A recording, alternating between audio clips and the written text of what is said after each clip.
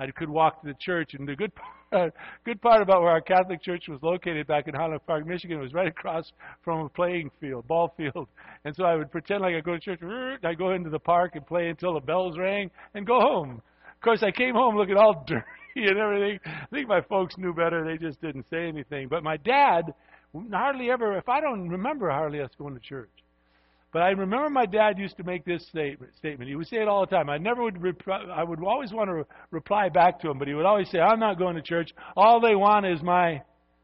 That's it. He used to say that all the time. Now, you have to know my father. My dad was the most gracious man in our neighborhood and with all of our friends. We were Croatian people. We belonged to this group of people, all Croatians. And anybody that needed anything, my father would help. And my mother always seemed to have food enough in the refrigerator no matter who came over, we would feed. So it wasn't a matter that my dad was cheap. He just didn't want to give money to the church. Didn't feel like the pastor deserved it. Let him get a job like everybody else. So I'm my father's son in that respect. And talking about giving is not a comfortable thing for me. I learned a great lesson when I got married. I got married half a year before I married. I accepted Christ. I dated Kay for a while. Then I accepted the Lord and fell in love with her. Really fell in love with her. And we married 6 months later. And taking care of the household, I thought I was supposed to do that because my father did. I took care of all the finances and everything. We were losing stuff all over the place. It was going terrible. And one day, as the head of the household, I went to her and made a decision. You're in charge of the finances. It was the smartest thing I ever did. And she felt like it was too. And what she wanted to do immediately was give unto the Lord. That was one of the first things she wanted to do as our household. And that was hard on me. I didn't want to do that. I am my father's son, after all. And so at first I didn't want to give as she wanted to give. And I was always trying to pull the reins back, and she always wanted to run free and just honor the Lord with our finances. Over the years that we've been married, I've watched and I've observed how God has blessed us. I cannot remember either one of our kids ever getting a cavity. I mean, come on, we had candy all the time. Ice cream. I don't remember our kids having cavities. I don't remember for sure they didn't have braces. I don't remember going to the doctors hardly at all for any particular reason. Except one time, Cassie fell out of the bleachers before she was going to play in a tennis tournament. And like the typical dad, I said, suck it up. It's all that bad. It's just a bruise. You'll be all right. She had a broken arm. Not too smart of a dad. So we did have to take her to get that fixed. But all in all, God... All in all, God has really blessed us and blessed us mightily. And that's kind of the whole idea of the whole picture of Christianity. We have been learning in the book of Romans. If you want to, you can turn ahead. We're in the 15th chapter of Romans. So we've been learning, for the most part, the bulk of this book was about salvation. The bulk of this book is about faith. Faith that comes by grace and grace alone, not by works. Not by, you and I can't earn our salvation.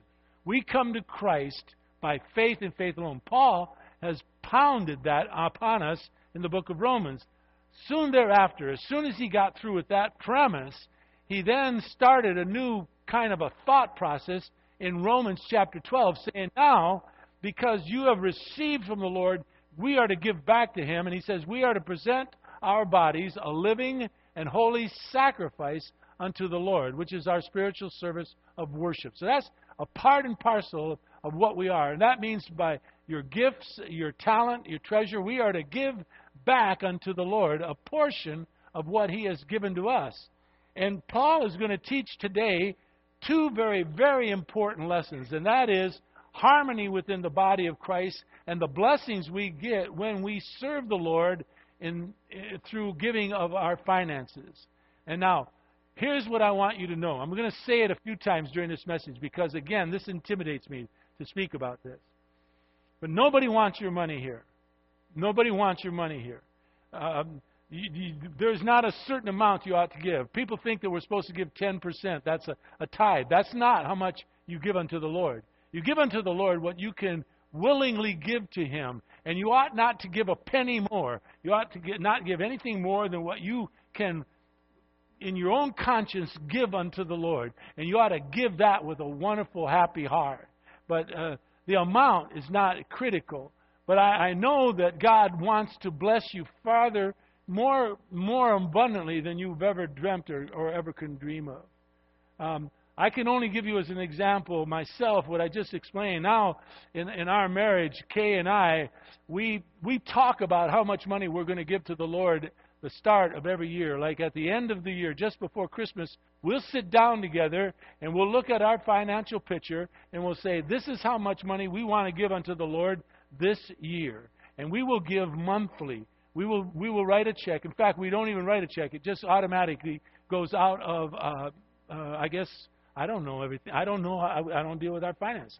But it automatically goes out and it goes to the Lord. And when we first were married, she would say, let's give this much. And I'd say, no, not that much. Let's think it through, you know. We can always give more later. You've heard that one, huh? Okay, so over the years, watching how God has blessed us, I can honestly say to you, when we gather together now, I'm one of the two of us that said, let's consider giving. I can almost not say the word more, but I can say it now. Let's give more. As a matter of fact, I've gotten to a place in my life as a believer in Jesus Christ that I would be utterly fearful not to give unto the Lord as much as I possibly can. And we have, by the grace of God, given more and more and more a percentage of what the Lord God has blessed us with. I can give you as an example another person that I absolutely adored. He was a major part of my life when I first became a pastor. Some of you will know of him. Most of you will not. I believe Mickey and Sherry will remember very well Frank and Louise Marshburn. Do you remember them? Probably. Oh yes, of course you would. And some of the others that used to go to that church would remember him. One of the dearest men that I've ever known.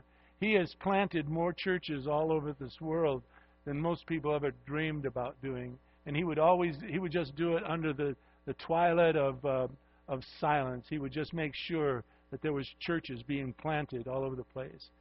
Frank and his family, his brothers, owned what was called Marshburn Farms. Help me on this story if I kind of mess it up. Most of it I know is true because I heard it from Frank's own mouth. But the last part I'm not 100% certain, although Denny Arnold said what I said was true, absolutely true.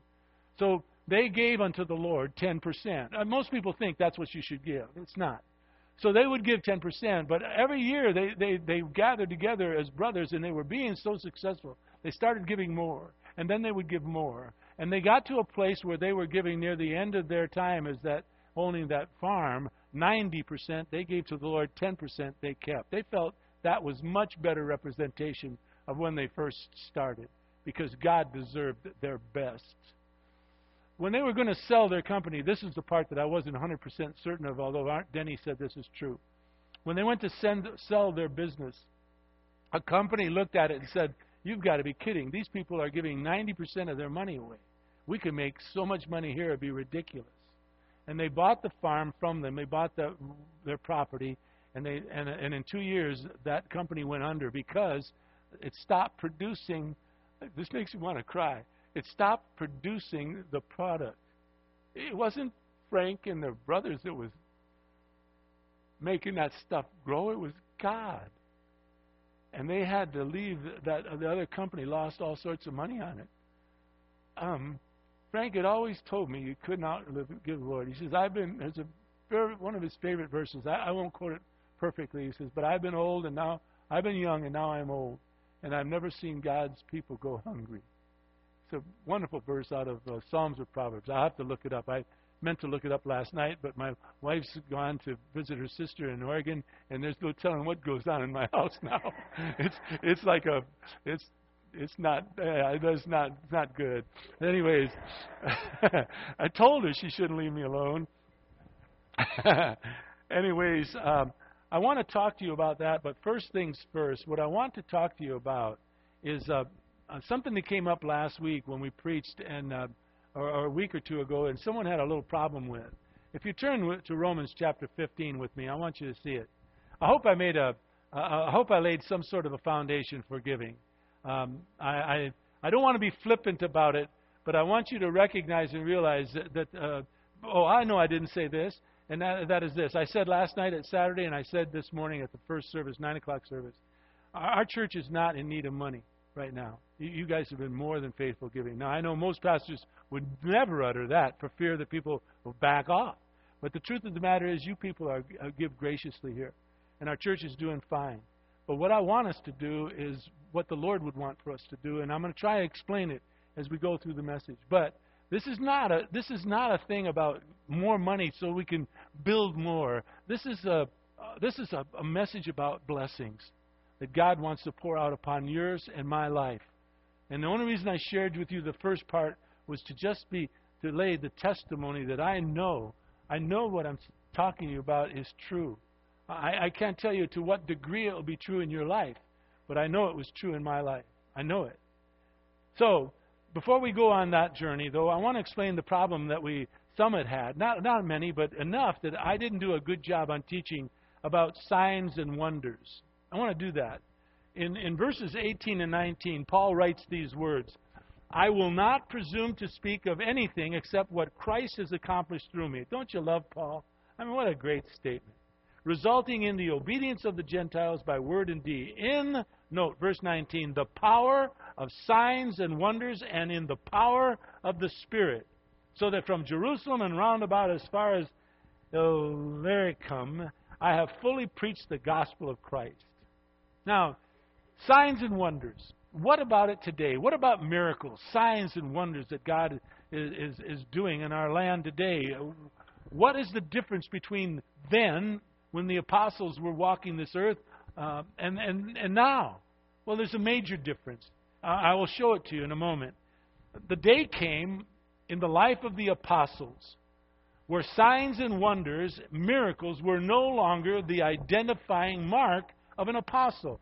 When an apostle went into a community, they did not have the Word of God. They didn't have this to verify, thus saith the Lord. They had to say, thus saith the Lord, without this. And so to verify that they were speaking from God, they would perform miracle after miracle. And signs and wonders would happen through them so that when they spoke, people would say, they're speaking from God. Well, a day came in the life of the apostles when it was no longer a criteria for the acceptance of their authority that miracles happened, but rather that they now had something different to show to the people to say, thus saith the Lord. And so signs and wonders, which once gave someone authority to speak on behalf of God, is no longer valid in yours and my day. It stopped at the end of the age of the apostles. And in 2 John, there's only one chapter in 2 John. 2 John chapter verse 10. Please forgive me. Let me slow down. 2 John verse 10. The Apostle John, near the end of his long and glorious life, said these words. If anyone comes to you and does not bring... Now, when I read something like that, I like to read it slowly. If I am studying through it, I like to get to a place and say, doesn't bring what? I don't want to read ahead. I want to think it through. John says, if someone comes to you, John, or someone comes to you, and does not bring what? He said, this teaching. In other words, doesn't bring the gospel of Jesus Christ. You'll note, he doesn't say doesn't bring miracles and wonders so as to verify what they are going to say to you. He says if they do not bring this teaching, then therefore, he says, don't receive them into your homes. Do not give them even a greeting. Now that sounds harsh. But the criteria for acceptance of authority was no longer signs and wonders. Rather, it was correct doctrine. The teaching of God's Word was critical. It was important. And it is to this day. It's not changed. Today, the identifying mark of thus saith the Lord comes from the Word of God. This is what gives us credence over what God wants to say to you and me. It's not a church, or it's not a denomination. It's not a religious experience. It is the Word of God that speaks to you, and thus saith the Lord. That's why we want you to learn that here. We want you to learn this here in this congregation, so that you will not be duped by someone who says, thus saith the Lord, and it's not the truth. And so if someone, anyone, would come to you and be able to flip in the air a few times and land on their feet, and yet they do not bring correct doctrine or the teaching of the apostles, then John says, don't receive them. Don't give them even a greeting. In Acts chapter 2, when the church started in Jerusalem, Peter taught, and he taught them this, that the believers were continually devoting themselves to the apostles' teachings. It wasn't signs and wonders anymore. And so that is what basically our criteria for truth is today. Signs and wonders are over with, which begs the question, and you must ask it, does God still do miracles? Resoundingly, yes. Yes. Miracle after miracle after miracle. But for any of us who have ever prayed for a miracle, and we've noted that He doesn't answer affirmatively every single time. We were praying for Odette and Chris Fuller's granddaughter, Giselle, is that the way we pronounce it? Giselle. And she was doing okay and then not, and then finally God took her home to be with Him. We would have loved for any miracle to have taken place. It would have been that one. They were two godly parents, godly grandparents, godly people. I met the great-grandmother last night. She was with her daughter, Odette. And yet God did not answer that. Any and all of us who know and we pray, we've seen that God does not every time today perform a miracle as He once did through the apostles. But miracles happen. Miracles happen. We have seen them in this church time and time and time again. It's just that we cannot assert that God will answer affirmative every time for everything we pray for.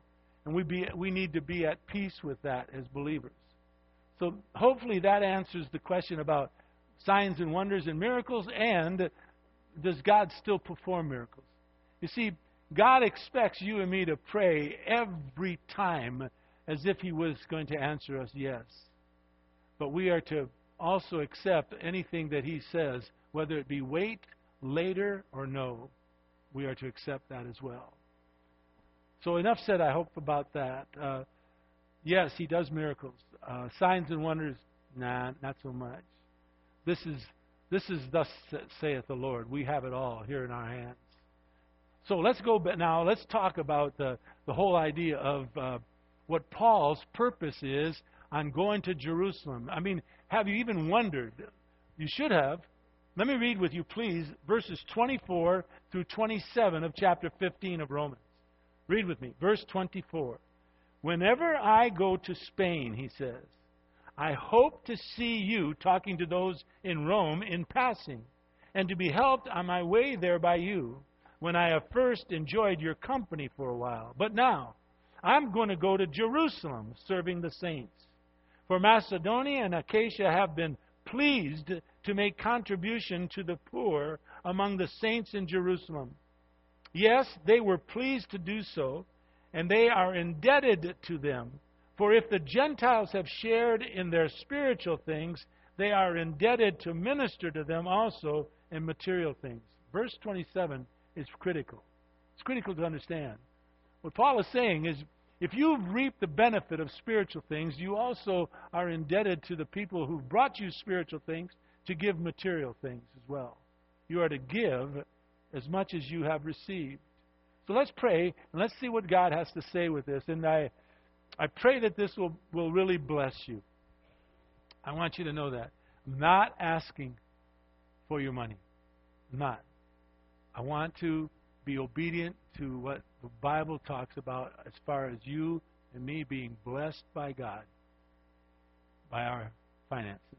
Now, Father, please, move me aside. If ever I prayed for that, today it is. would you open up our eyes so that we might behold most amazing things from your law. And Father, I'm nervous about this. You know it. I just pray that it goes as you would so desire, and that not my desires be said really this time at all. As much as they are my desires, Father, I want to empty myself as much as I can in this message. I want us to hear from you. If at all possible, dear Father, please allow us to hear your still, quiet voice within our heart of hearts, I pray. In Jesus' most precious name, amen. All right, let's start from the beginning of this particular incident. It's very interesting, if you've noted, that Paul so longed to go to Rome. As a matter of fact, in verse 23, the last part of it, he said, not that he desired to go to Rome for a little while. He said, for many years I have longed to come to you, to come to Rome. But in verse 25, as we just read a moment ago, we see him head out some 1,000 miles in the opposite direction towards Jerusalem. What is he going to do in Jerusalem? Why does he now abandon the thought of going to Rome and he heads out 1,000 miles in the other direction towards Jerusalem? The answer is, we just read, he wanted to help support the church in Jerusalem. Paul's taking a journey to Jerusalem seems to contradict what he taught about not preaching the gospel, if in fact he was going to Jerusalem to preach the gospel. Because in Jerusalem, the name of Christ has already been named. And Paul said in verse 20 of this particular 15th chapter, I aspire to preach the gospel not where Christ has been already named, so as not to build upon another person's foundation. And the church that was born in Jerusalem by Peter at the day of Pentecost was like no other city in the first century. It had more direct ministry by the apostles than any other church in that time. And at the time that Paul wrote this letter, which was right around 58 A.D., right around 58 A.D., 58 years after the death of Christ, the church now in Jerusalem was suffering. Jerusalem as a whole was suffering. Jerusalem was in a great, great poverty. And the church was going through a great deal of persecution. And so in verses 25 to 27, history tells you and me that Paul asked the apostles if he could come to Jerusalem with an offering. And he was going to stop on the way in Macedonia and in Achaia to gather money from the churches there, mainly Gentile churches, and take that money and give it to the people in Jerusalem that were going through a difficult time. As a matter of fact, I'm going to ask you to turn a few places today in Scripture, if you don't mind. You can hold your place here. Turn to Galatians, to the right. Galatians comes after 2 Corinthians, and then comes Galatians. I want you to take a look at Galatians chapter 2 for a moment. While you're finding that, listen. Paul, in Galatians 2, tells of his journey on the way to Jerusalem. And it tells that he asked Peter, James, Peter being Cephas, James and John, and the church there in Galatia to help him financially to take the money to Jerusalem. Look at Galatians chapter 2, verses 9 and 10. Look. Recognizing the grace that had been given to me, Paul is speaking, from James and Cephas who is Peter, and John, who were reputed to be the pillars of that church. They gave to me and Barnabas the right hand of fellowship. In other words, they welcomed them wholeheartedly, so that we might go to the Gentiles and they might go to the circumcised. In other words, the Jews. Just as Paul's calling, he was to go to the Gentiles, they were to go to the Jews. Only thing they ask in verse 10, they just asked Paul one thing. They wanted Paul to remember the poor, the very thing he was eager to do. So he goes there to ask for money. They just say, remember the poor, Paul. Remember the poor, which he says, I'm very eager to do. That's why I'm going to Jerusalem. In 1 Corinthians 16:1, Paul said concerning the collection of the saints, as he went to a church in Galatia, he says, I want you to do like they did in the other church. I want you to give as they offer to give.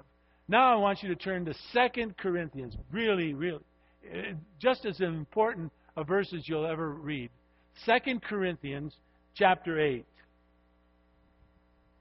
Paul rejoices at the generosity of the church of Macedonia. This is on his way to Jerusalem. Listen to the people in Macedonia. Listen to what Paul came across when he went to that church. It's amazing. 2 Corinthians chapter 8, verse 2. Paul says that in a great ordeal of affliction, in other words, this church in Macedonia is under some affliction, a great deal, he says. Their abundance of joy and their deep poverty overflowed in the wealth of their liberality. In other words, they were overjoyed, abundance of joy in their deep poverty to help liberally the church that Paul was going to take the money to. Look at verse 3. For I testify, Paul is testifying to this church, that according to their ability and beyond their ability, they gave of their own accord. You might want to mark that down. Nobody forced them to give. Forcing you and me to give in the New Testament is not a part of what it teaches. You are to give from your own heart and not a penny more than you feel comfortable giving. So they gave according to their own accord. Now, verse 4 will blow you away. They begged us. They begged us with much urging for the favor of participation in the support of the saints. I mean, that is one of the most amazing verses you'll ever read. Do you hear that? They begged Paul and Barnabas. They urged Paul and Barnabas for the favor of participating in the support of the saints who are in Jerusalem. There are two reasons for giving. There are more, but basically two hardcore reasons for giving. And Paul addresses them. Number one, during this period of time, there was still a lot of animosity and distrust among the Jewish and Gentile believers that were in Jerusalem. They were still having trouble with one another. There was animosity. Thus, this contribution that Paul brought to them from the Gentile churches, he gave to the church at, who, by the way, Macedonia and Achaia, who were very poor as well, was a powerful gesture of these Gentile folks, of their love and their reconciliation towards the impoverished saints of Jerusalem, who were primarily Jewish people. And so what their giving did was to bring harmony to the body of Christ between Jew and Gentile. So number one, giving, not just your finances, giving of your talent, giving of your spiritual gift. It brings harmony to the body of Christ. Look, I'm here every week, pretty much, and I see what goes on. On Saturday evening, there's a good portion of people that come to the Saturday evening service to worship the Lord. But I see them here on Sunday morning serving God. They go to church on Saturday, and then they come here and either work in the kitchen or work at the doors or do something here with the kids or whatever, and they give of their time, they give of their talent, they give of their spiritual gift to help the body of Christ. That, folks, brings harmony. That brings harmony. You ought to come every once in a while. Just haphazardly, don't always have to come on Saturday, but come and see some of them that you see also on Sunday morning working, serving the Lord. Brings harmony to the body of Christ. There ought to be none of us here that don't get involved somewhere, somehow, some way. Don't have to do a lot. You probably don't have all the time to do a lot. But for those that do, recognize what great harmony they bring to us, that they do so much to serve God. And they need help, just like any of us would need help. Harmony. Giving of money, talent, spiritual gifts brings harmony to the body of Christ. Secondly, most important to me, for you, Paul knew this and he taught it. that giving as these churches did only brought blessings into their lives. And I want to prove that to you, not by my word, not by my testimony, by the Word of God. So, I think from now on, we don't even need to turn back to Romans 15. No, we're just going to jump around to a few places. I want you to see. Would you turn first with me to Matthew chapter 16? Nope, 6. Matthew chapter 6, please. Matthew, of course, from Romans is to the left.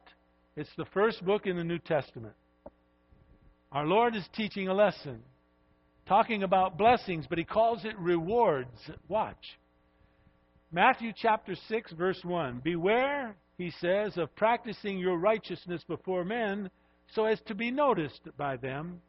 Otherwise, you have received no reward with your Father who is in heaven. So obviously, there is a reward going, but if you're seeking others to compliment you and you're doing it for the wrong motive, if they compliment you, then you get your reward. You don't want that. Look at verse 2. So that when you give to the poor, don't sound a trumpet before you, as the hypocrites do in the synagogues or in the streets, so that they may be honored by men. Truly I say to you, he says, they have their reward in full. In other words, there is a reward coming, but they've lost it because they were prideful. They wanted to get their rewards from mankind. No, he says in verse 3, but you, when you give to the poor, or give period, do not let your left hand know what your right hand is doing. In other words, do it in secret. That's basically what that's saying. So that your giving will be in secret. Now watch. And your Father, who sees what is done in secret, will what? He will reward you. In other words, your blessing will come from the Father. I want you to hold that in your heart. The Father will bless you as you do kind things in secret. In 1 Corinthians, you can turn now to, actually listen real closely, but turn to Chronicles. Can you find it? Chronicles, if you go to the middle of the Old Testament, there is the book of, it's the biggest book, is the book of Psalms. Chronicles is still to the left. So if you go from the book of Psalms, you'll go past Job and Esther and Nehemiah, and then slow down, because after Ezra, I should say, comes second. But I want you to go to 1 Chronicles chapter 29. It'll bless you beyond your wildest dream. This place in Scripture is one of my favorite places. It's about King David. But Paul says this. Listen for a moment. In 1 Corinthians 16, 1 and 2, he says in the second verse, on the first day of every week, talking about giving, collection, making a collection for the churches. On the first day of every week, let each one of you put aside and save as they are prospered. In other words, there isn't a one of us that ought not to be giving unto the Lord. There isn't a one of us that ought to not to be sharing somehow financially back unto the Lord. Now, some of you are hurting. We're in a difficult time in this United States of America. People have lost their jobs. One of the reasons why I would love to see us as a church give financially as we should give is so that we can have money here that not a person that ever goes to this church and loses their job goes hungry. Not one. And not a person here who loses their job and loses their home will ever have to go without putting their head on a pillow at night. That we can help supply and put our people back on their feet. That's one of the things that will bring harmony to the body of Christ. So, concerning the collection for the saints, on the first day of every week, let each of you put aside and save as you are prospered. As I've said to you, my wife and I don't give weekly. We give monthly.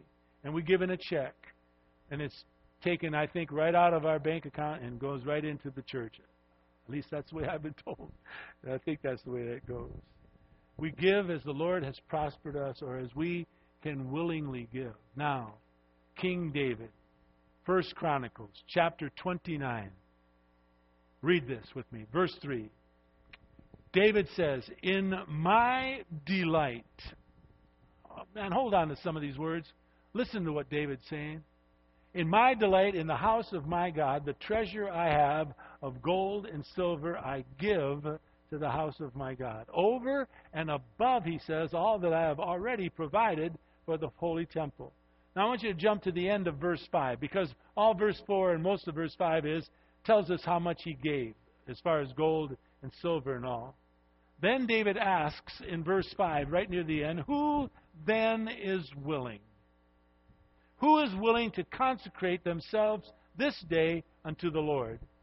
Verse 6, the rulers of the father's household, the princes of the tribes of Israel, the commanders of thousands and hundreds, and the overseers of the king's work. In other words, the leadership of all of Israel. You have to know right now, David is speaking to the whole group of people in Israel. He is speaking to them all.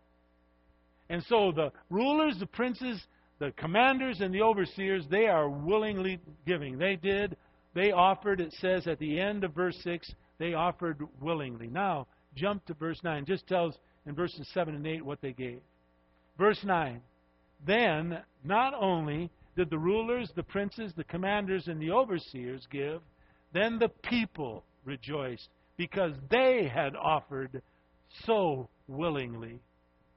They made their offering to the Lord with a whole heart, and King David rejoiced with them greatly. And with that, King David now starts to pray. He actually humbles himself before the people, and he prays to the God of Abraham, Isaac, and Jacob. And listen to this prayer. And out of this prayer, you're going to learn something that I think will never leave you. You're going to learn about the whole idea of the cycle of giving. Giving comes from God. God begins the process from His heaven, and He gives down to you. And what He gives to you, you take a portion, whatever portion thereof you think you can afford, and you give back to Him.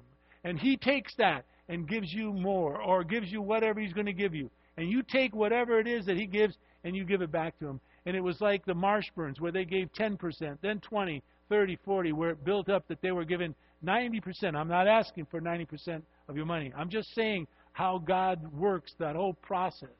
So listen to David's prayer, starting with verse 10. David blessed the Lord in the sight of all the assembly. And David said, blessed are you, O Lord God of Israel, our Father forever and ever. Verse 11, yours, O Lord, is the greatness and the power and the glory and the victory and the majesty. Indeed, everything that is in the heavens and the earth, you are dominion, O Lord, and you exalt yourself as head over all. Both riches, verse 12, both riches and honor come from you. Oh, there's the start of the cycle of giving. Riches and honor, dear Lord, come from you. And you rule over all. In your hand is the power and the might, and it lies in your hand to make great and to strengthen everyone. Therefore, our God, we thank you and we praise your glorious name. Verse 14 is one of the great verses in all of Scripture. David, like Paul, says, and who am I? And who are your people that we should be able to offer as generously as this? For all things come from you. Start of the cycle of giving. And from your hand we have given back to you. And so there it is. In a nutshell. Look at verse 15. We are just sojourners before you and tenants. In other words, we're just passing through this place called earth. We're going to our home, which is in heaven, as all of our fathers were. Our days on this earth are like a shadow. There is no hope. That doesn't mean that I have no hope. It means without Him, there is no hope. Verse 16, O Lord our God, here it comes again. All this abundance that we have provided to build you a house for your holy name, it is from your hand, and it is all yours. And so is the whole idea of the cycle of giving. Now, I want to close with this place in Scripture. It's right, the last book in the Old Testament. It's the book just before Matthew in the New. It is called the book of Malachai. Would you please turn there, please? This is where I told you at first. There is a harmony that comes through giving. There is a healing that comes through giving. There is a building up of the body of Christ that comes through giving. There are things that we can do that we cannot do apart from finances. There are missionaries that we can support. There are people that we can help support. There is more that we can do in this community in which we live through the whole idea of finances. And so, I want to close with this lesson on blessings. What comes after harmony are the blessings of God. Malachi says in verse 8 of chapter 3, look at it. The question is asked, will a person rob God? It's an unusual statement. Yet it says, you are robbing me. But you say, how have we robbed you? What have we done to rob you, God? And the Lord God answers clearly, no stuttering, in your tithes and in your offerings. Therefore, he says in verse 9, a pretty hard statement. You are cursed with a curse, for you are robbing me, the whole nation of you. In other words, God is saying, it is important that you give so that I can bless you. If you do not give back to me, you are robbing me of what is rightfully mine. And therefore, I am going to place a curse on you. How can we stay away from the curse? Verse 10. You might want to underline it. God says, bring the whole tithe into my storehouse, so there may be food in my house. Today, the storehouse, the house, is the church, the congregation of us as believers. We are a part of this storehouse that the Lord has here on this little hill here in Anaheim Hills. Therefore, he says, bring the whole tithe into my storehouse, so there may be food in my house. And then he says, test me. Test me in this, says the Lord God of hosts. Test me to see, the end of verse 10, if I will not open for you the windows of heaven and pour out for you blessings till they overflow. I want that for you more than you'll ever know. I want that for our church more than you'll ever know. I want us to be a church that is blessed beyond your wildest dreams. Nobody here is asking you for your money. I'm not. Certainly I'm not. I'm not asking you for a certain amount. I'm not asking you for any of that. I don't think a tenth is what normally people think a tithe is. We're not supposed to give a tenth. We're to give what we can willfully give unto the Lord with a willing heart. And if that's less than 10%, so be it. If it's more than 10%, so be it. It's between you and God. Do it in secret. But give unto the Lord. I want to say something to you before I close. I am not asking for your money, and for goodness sakes, the Lord God's not asking for your money. He doesn't need your money, nor mine. He just wants to give you a blessing. He doesn't want to go after your hard-earned dollars. He has all the cattle on all the hills. Doesn't need it. But what I care about for you is the same thing I believe our Lord cares about for us. And that's our obedience and doing what is right before the Lord so that He may bless us and pour out upon us blessings until they overflow. That's what I believe the Lord wants. After the first service, one of the gentlemen came up to me and said, what you ought to do now is have a second offering. I said, how would that defeat my purpose? I just want you to go home and pray. Pray about what you want to do unto the Lord. I would get with my husband and or wife. I would talk with someone close to me, and I would consider not what I'm going to give, like out of my pocket every week. By golly, I can't help you this week, Lord.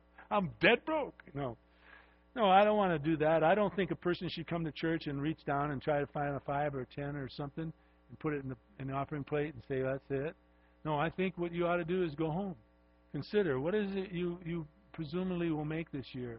And how much of that percentage can you give unto the Lord with a willing heart, obediently unto the Lord? And then in secret give. And no one needs to know. No one needs to know. I guess I'm just been taught well enough by my wife to know that the blessings will pour. And they will come your way. And I want that for you more than you'll ever know. I have never been with a group of people that I love more than you, and it's scaring me. I'm loving you more every doggone day. It's just going, it's an amazing thing. It's an amazing thing to be a part of a church that you love. First service, Kathy and Doug Renault were away for a while, and they literally couldn't wait to come back to be with the people of our church, to rub elbows with all of everybody. I want you to feel that same love and that same compassion for us here. So, thank you all for listening. I won't give we're not going to have a fundraising or anything like that. I'm not going to ask for more money. Not that I asked for it today. The only time I'll talk about money is when it comes up in Scripture, and I won't duck and hide. I'll do my best to try to present it as clearly as possible. But if any of you walk out of here thinking, well, he's asking for our money, then you've missed it, and I did a terrible job of sharing the gospel to you today. I'm not asking for your money. I'm not asking for your money. I'm not asking for your money. I'm just desirous for you and me to be blessed by God. That's what I want. Father, thank you for this time. Thank you so much for the people of this church. I love them so, so much. Thank you, Father, in Jesus' precious name. Amen.